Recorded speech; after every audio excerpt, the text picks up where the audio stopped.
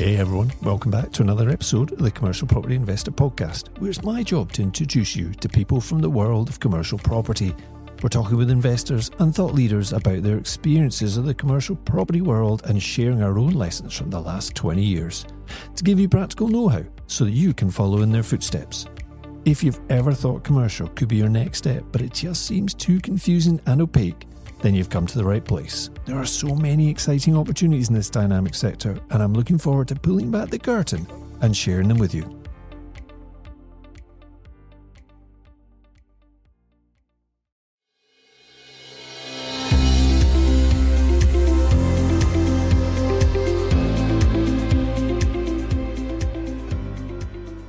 Welcome back to the Commercial Property Investor Podcast Show, and I'm your host, Jerry Alexander. I'm really looking forward to sharing more tips to help property investors take on the commercial property market. It's great to be making my first podcast recording in 2021, and I really want to start by thanking all of you for your support during 2020. It's been a fantastic learning experience for me personally, and I've met some really interesting people along the way. Now, one of our CMO Mastermind customers recently asked me a question that I thought I would share on here. I thought it was a good topic for a podcast. This is a 9-month program that we run, by the way, and it's to help aspiring commercial property investors learn how to develop and operate commercial multiple occupancy buildings, which is really our niche. The question was, could you share the step-by-step process that you go through when looking at a property and analysing it as a deal? So thanks very much for the question, Gershon. There are a few previous podcasts with deal analysis in the title, so I'm not going to cover all of those materials in depth because you can find them there. I'll tell you in a minute what those podcasts were. But this podcast is more about pulling the various elements together to give you an overall roadmap of what I do, at least, for our typical property acquisition. I'm just going to take you through the step-by-step process I generally use. It will vary on project by project, of course, and it's not a binary process where I complete one step and then start the next one until I finish that and then move on to the next. Some of this will be running simultaneously. So before I start, here in summary are the topics I dealt with before, so you can dip into the previous episodes to build up a fuller knowledge. In episode 13, I talked about how to work out local demand, really to establish whether the building that you're looking at or the model you're looking at is actually going to have any customers. And then in the 15th episode, I talk about operational costs for deals. In other words, what are they likely to cost on a day-to-day basis, so you can build up a picture of the outgoings on a more intensively managed project like the CMOs that we do. And then in episode 17, I covered redevelopment costs for commercial properties, and that was maybe a bit more general, that one. And every project is different, of course, so these prices will vary. Now, this whole topic's based around the purchase and development of existing properties. Some of these steps will still relate to land purchase and new build, but some won't. But unless you're always going to stick to one strategy for the rest of your life, it's always worth keeping your mind open to other ideas.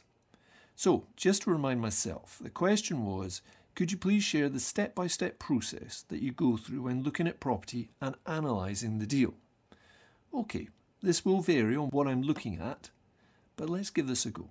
We've identified a property, and now we want to work out if this is going to be a goer. When I started out, this process was a bit chaotic because I didn't really know what I was doing, of course. And to be fair, it wasn't so much a process as more of an obsession. Once I identified a property I thought had good potential, I'd then concentrate all my efforts on that particular building and forget about looking for others or looking at any other details on any other projects because I thought this is the one, I'm going to really make this one work. But I've since learned that that's not always the best strategy. Even when you think you found the one, keep looking and analysing others at the same time. You need to get lots of potential properties into the hopper to speed the process up. Otherwise, it'll take a long time until you really do find a project that you're willing to go all the way with. I hear lots of stories of people who are looking to get started in commercial.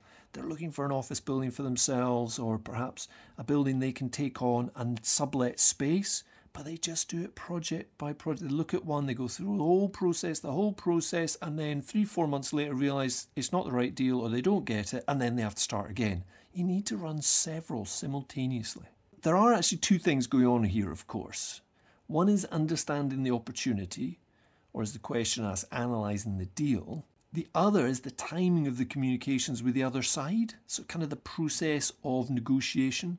And I'm going to try and cover both as I go through these steps. So I actually have worked out 10 different steps. It's just the way it worked out. So the first step is ask yourself, what is wrong with the property? Or what can I do to make it work better? The problems the property have are actually two things. They are opportunities to increase the potential income for you to work and solve those problems. And secondly, these are the factors you can use to actually negotiate on the price that you'll have to pay for the property. So don't look at problem buildings and just put them aside. Actually, those are the ones that have the opportunities. And this is much more relevant to older buildings, of course, but it can still be relevant even to modern spaces, or at least modern fit-outs, where things might have been done as well thought out spaces as they could have been, and they might have been very bespoke for a particular company at the time, but now as time's moved on, they're restricting future use because there isn't really a company doing that type of thing, or it's very niche. And examples of this might be a building that has a messy layout or too much travel space, there's too many corridors and not enough lettable space. I'll give an example of that in a minute. Or it might be a building where there is lots of subdivision, which might suit us, but might not always suit modern single occupiers. And that sometimes is a problem. So people don't buy that building, or they don't occupy that building because there's just too many walls for them to work their team. And it might be a building that's just too big for these smaller businesses. It might be one that's in between a company that might want to take on for 5 or 6 or 10 staff and somebody who wants to take on a building for 100 staff. And they tend to have a different requirement. So the building might fall in the gap there. And some of the property might be let, and some of it might be vacant, and it might have been vacant for a long time. And some potential buyers will see that as a problem. Oh, there's a problem here. There's vacant space. There's no income. But some purchasers, including us, would look at that and say, this is great. There's some vacancy there. I've got some income, but equally I've got some vacancy that I can really start adding value to. And other problems could be things like out-of-date heating systems, multiple entrances, poor access, or whatever. If you can find solutions to the problems, then you can add value. So ask yourself, what are the problems that others will see, and work out if they can actually be your opportunities. So that's the first thing. You're looking for problem buildings. Second step, well, I say the second step, but really this is simultaneously going on while everything else is going on. I try to really find out what the expected vendor's minimum sales price will be. What is the least they're willing to take, at least right now? This would be through the agent or maybe even the vendor directly, but it will take time to get to this figure. The first number is not necessarily the end number. You need to build up rapport with the agent or the vendor to really get to that. And I wouldn't ask a million questions straight away, even if you have a bunch. I would use all those questions that you've built up that you might have to ask and just let them go out 3 or 4 at a time, because then it gives you a reason to reach out to the other side on a regular basis, dropping an email or a message or a phone call, whatever, just for a few more. It helps build the rapport and develop some kind of relationship. Now, you don't want to piss them off by constantly asking questions, but equally there is a fine balance there. Shoving all the questions to them right off the bat can make it very difficult and very transactional. You want to try and build a relationship while you're negotiating on this building. The more in-depth the questions are and the longer period of time, the more they get emotionally involved in what you're doing and the more serious you will appear to be, because it will give the impression that you are serious and fully studying the project. So once your offer negotiation begins, they know you've already fully researched the project. So you're not coming in there and just trying to pull a fast one. Step 3, check out the competition for a price comparison and an indication of local demand. So we're talking here about square foot rates and in terms of renting it out, but also purchase rates or selling rates of the actual square foot if you're buying the building. And I covered this a little earlier in podcast 13. You can learn so much from studying the alternative offerings out there from your potential customers, which a lot of that podcast was about. But remember though, while you're doing this, the competition can be a wider set of offerings than you think. For instance, if you're looking at self-storage, The other options for potential customers are not just self-storage yards. It could be single-let garages, small industrial units, even people's own spare bedrooms, removal companies, so on and so forth. The list is quite long. It's not straightforward looking at exactly the same mirror image of what you're trying to do. So we need to find out what the square foot price is elsewhere in the area in terms of selling price and the rental income, as I say. And by doing this analysis, you should be able to identify gaps in the market and how much you should be able to charge for your proposed offering. I've mentioned before how the commercial market is made up of lots of layers, which can make it appear a bit more complex. It's certainly three-dimensional. I cover this in much more detail with students where we have more time, of course, but trust me, once you understand how the different layers work, it will be easier to identify where those gaps are. And whether that be, here's some of the different layers, whether that be product sector, contract type, is it lease, is it license, how does it work, location, quality of the offer, and ultimately, of course, the price point, as well as location. There's quite a lot of different factors in there that if you identify and can work out where the market is for all those different elements, you can start to identify where there's gaps. So the fourth thing is, can I increase the rental rate above the existing level of the current market? So is the price we're talking about for the target property cheaper than the market? And if not, what can you do to improve the overall price per square foot you can charge? Now, this might be by changing the space from, say, industrial to office, or simply improving the quality of the space. It could be by introducing more windows or improving the entrance and communal areas to lift the rate that you can charge per square foot. It could mean that the rate increases from, say, just simply £10 a square foot to £13 or £15 a square foot, or a lot higher. It might be that the overall offer is improved, and one of our favourite ways to improve value for the customer, and therefore the amount we charge, is to put in other services, including at least one member of staff, who can look after their customers on a daily basis. And this can really increase the amount customers are willing to pay. So it's about what can you change to the offer to make the square foot rate go up, other than where it is right now, or at least where the projected amount is right now for the vendor. The fifth thing is, what can I do to increase the net lettable area? So when I'm looking at buildings that have a complex layout, I'm trying to work out, can I simplify and add more net space? And it's the same as residential if you think about it. You might not be able to increase the overall area of, say, a flat or an apartment, but you might be able to change the layout to be more efficient, such as making a 2-bed flat from a 1-bed flat.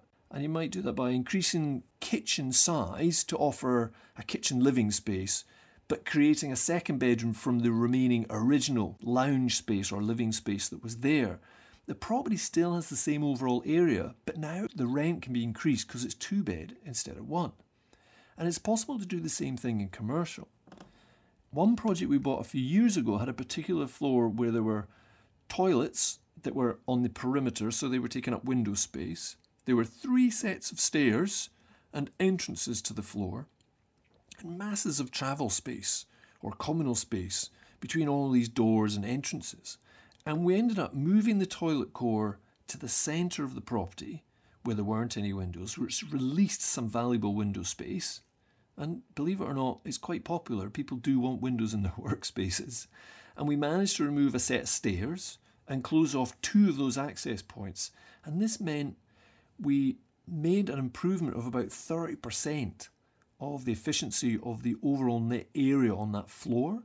So even though the gross floor area was still exactly the same, we'd increased the lettable space by 30%. That improvement, if you think about it, doesn't even consider uplift by increasing the quality of the space. It was just increasing the quantity of lettable space. And that's really important. If you can find buildings that have those issues and they're measured on the net space, and you can increase that net space without necessarily building anything new, then that's a great way of adding value. So other things just to ask yourself related to this are things like window layout. Could you add windows? Toilet core, where is it? Corridor access. And that's related to fire and keeping travel space down to the least amount you can to increase lettable area. where are the services, T-points, the toilet locations themselves, the external access. Is there more than one? So you can perhaps reduce that if you need to. Is there land with the building, of course? Is there dead space? There can be lots of opportunities with those sorts of things. And I will cover that in another podcast at another time, because there are important space design and customer experience things that you need to consider for optimizing your net lettable area. But moving on to step 6, what are the operational costs going to be? So if this project is looking like it's worth investigating further, then let's look at what the day-to-day operational costs might add up to and assess how they would stand up against the potential income we could generate. This was covered in episode 15. There's lots of things listed in that episode that you can have a look at. They're geared up towards a fully serviced model, so more than sort of a standard leased offering. If you have a listen to that one and look at all those different costs, if you are getting serious about a building, it's a way of really pinning down every single cost that you might have. It's also really important if you're trying to buy an existing multi-let building or one with a separate service charge, so it might not be multi-let in a CMO kind of offering, it's really important to get a hold of the profit and loss from the vendor. And if not, at least the spending. What is the spreadsheet with the spending that they have?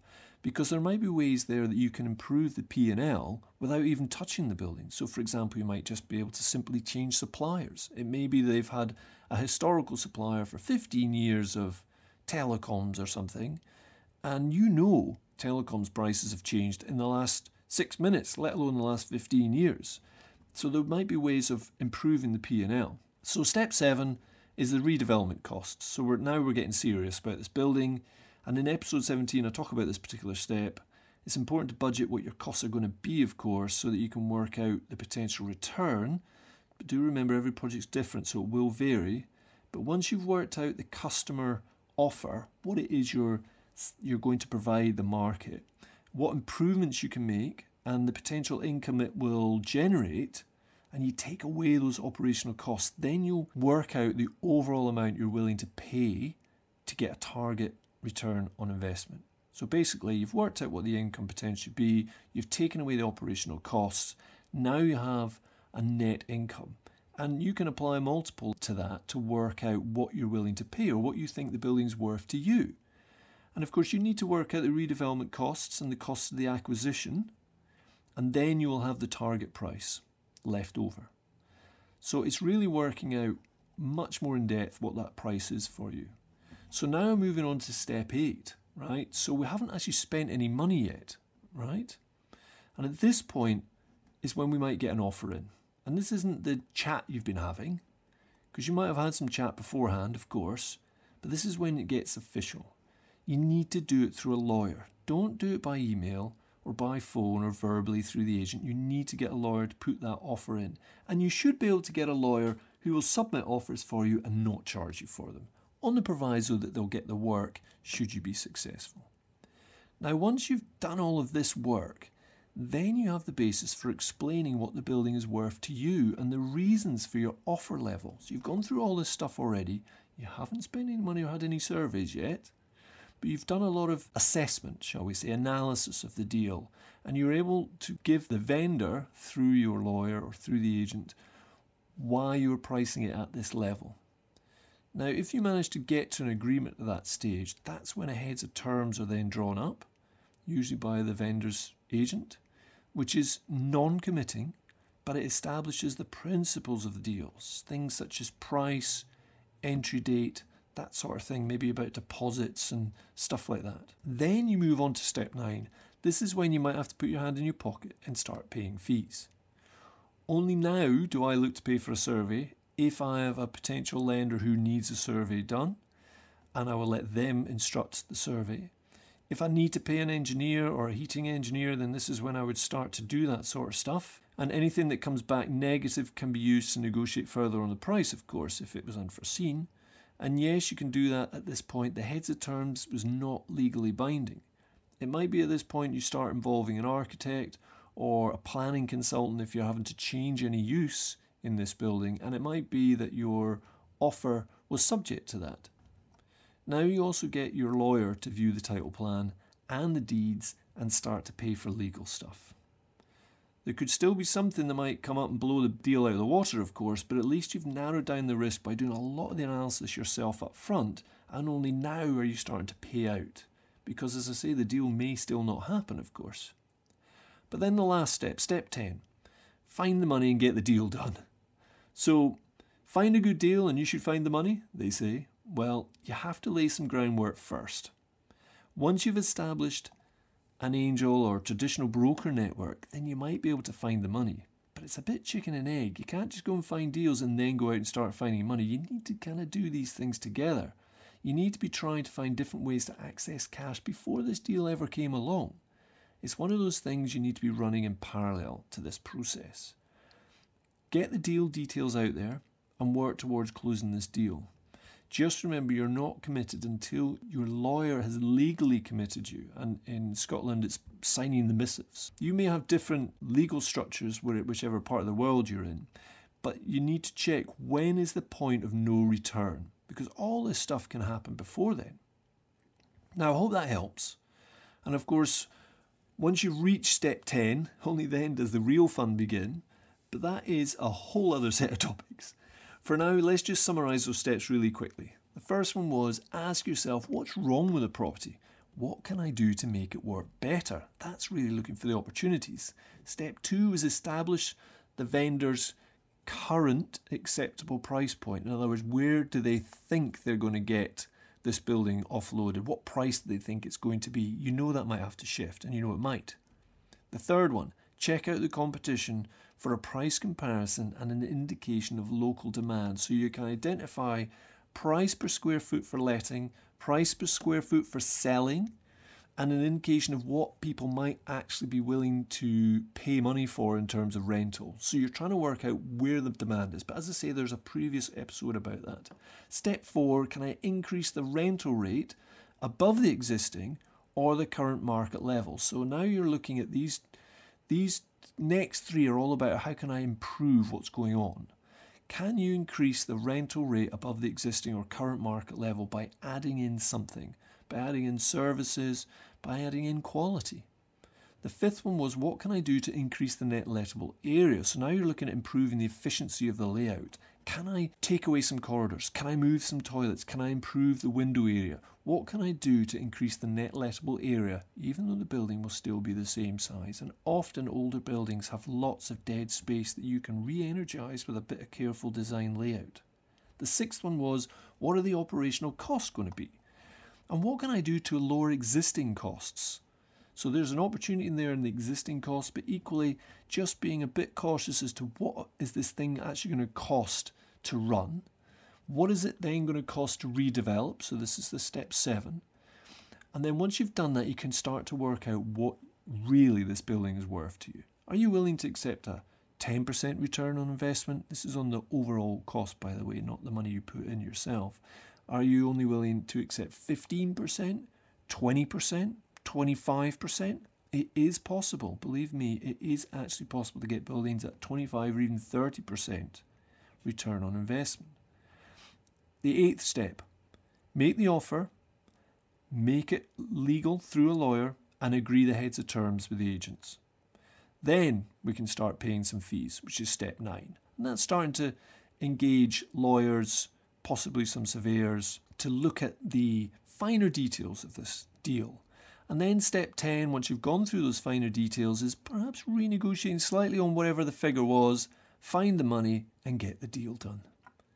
So I hope you found this of use or feel that it could help some others. Then please do share the podcast or leave us a review on the platform you use. You see, the more people we get in front of, the bigger the network will become for all of us. I'm in this to learn more too, and I want to meet others in this great marketplace. So go and reach out and share the podcast on your socials, please. We have some great guests and topics lined up for future shows. So remember to get subscribed to ensure you don't miss out. This is going to be a fantastic year for commercial investment opportunities, so stay tuned as we share lots of ideas, tips and insight throughout the course of this year. If you can't wait for the next episode, then jump on the Facebook group right now and meet up with lots of other investors who are making that change from purely residential investing to commercial property investing too. Look for all the W's, facebook.com/commercial property investor. click on the group button and I'll see you in there. Thanks for listening, and I'm your host, Jerry Alexander.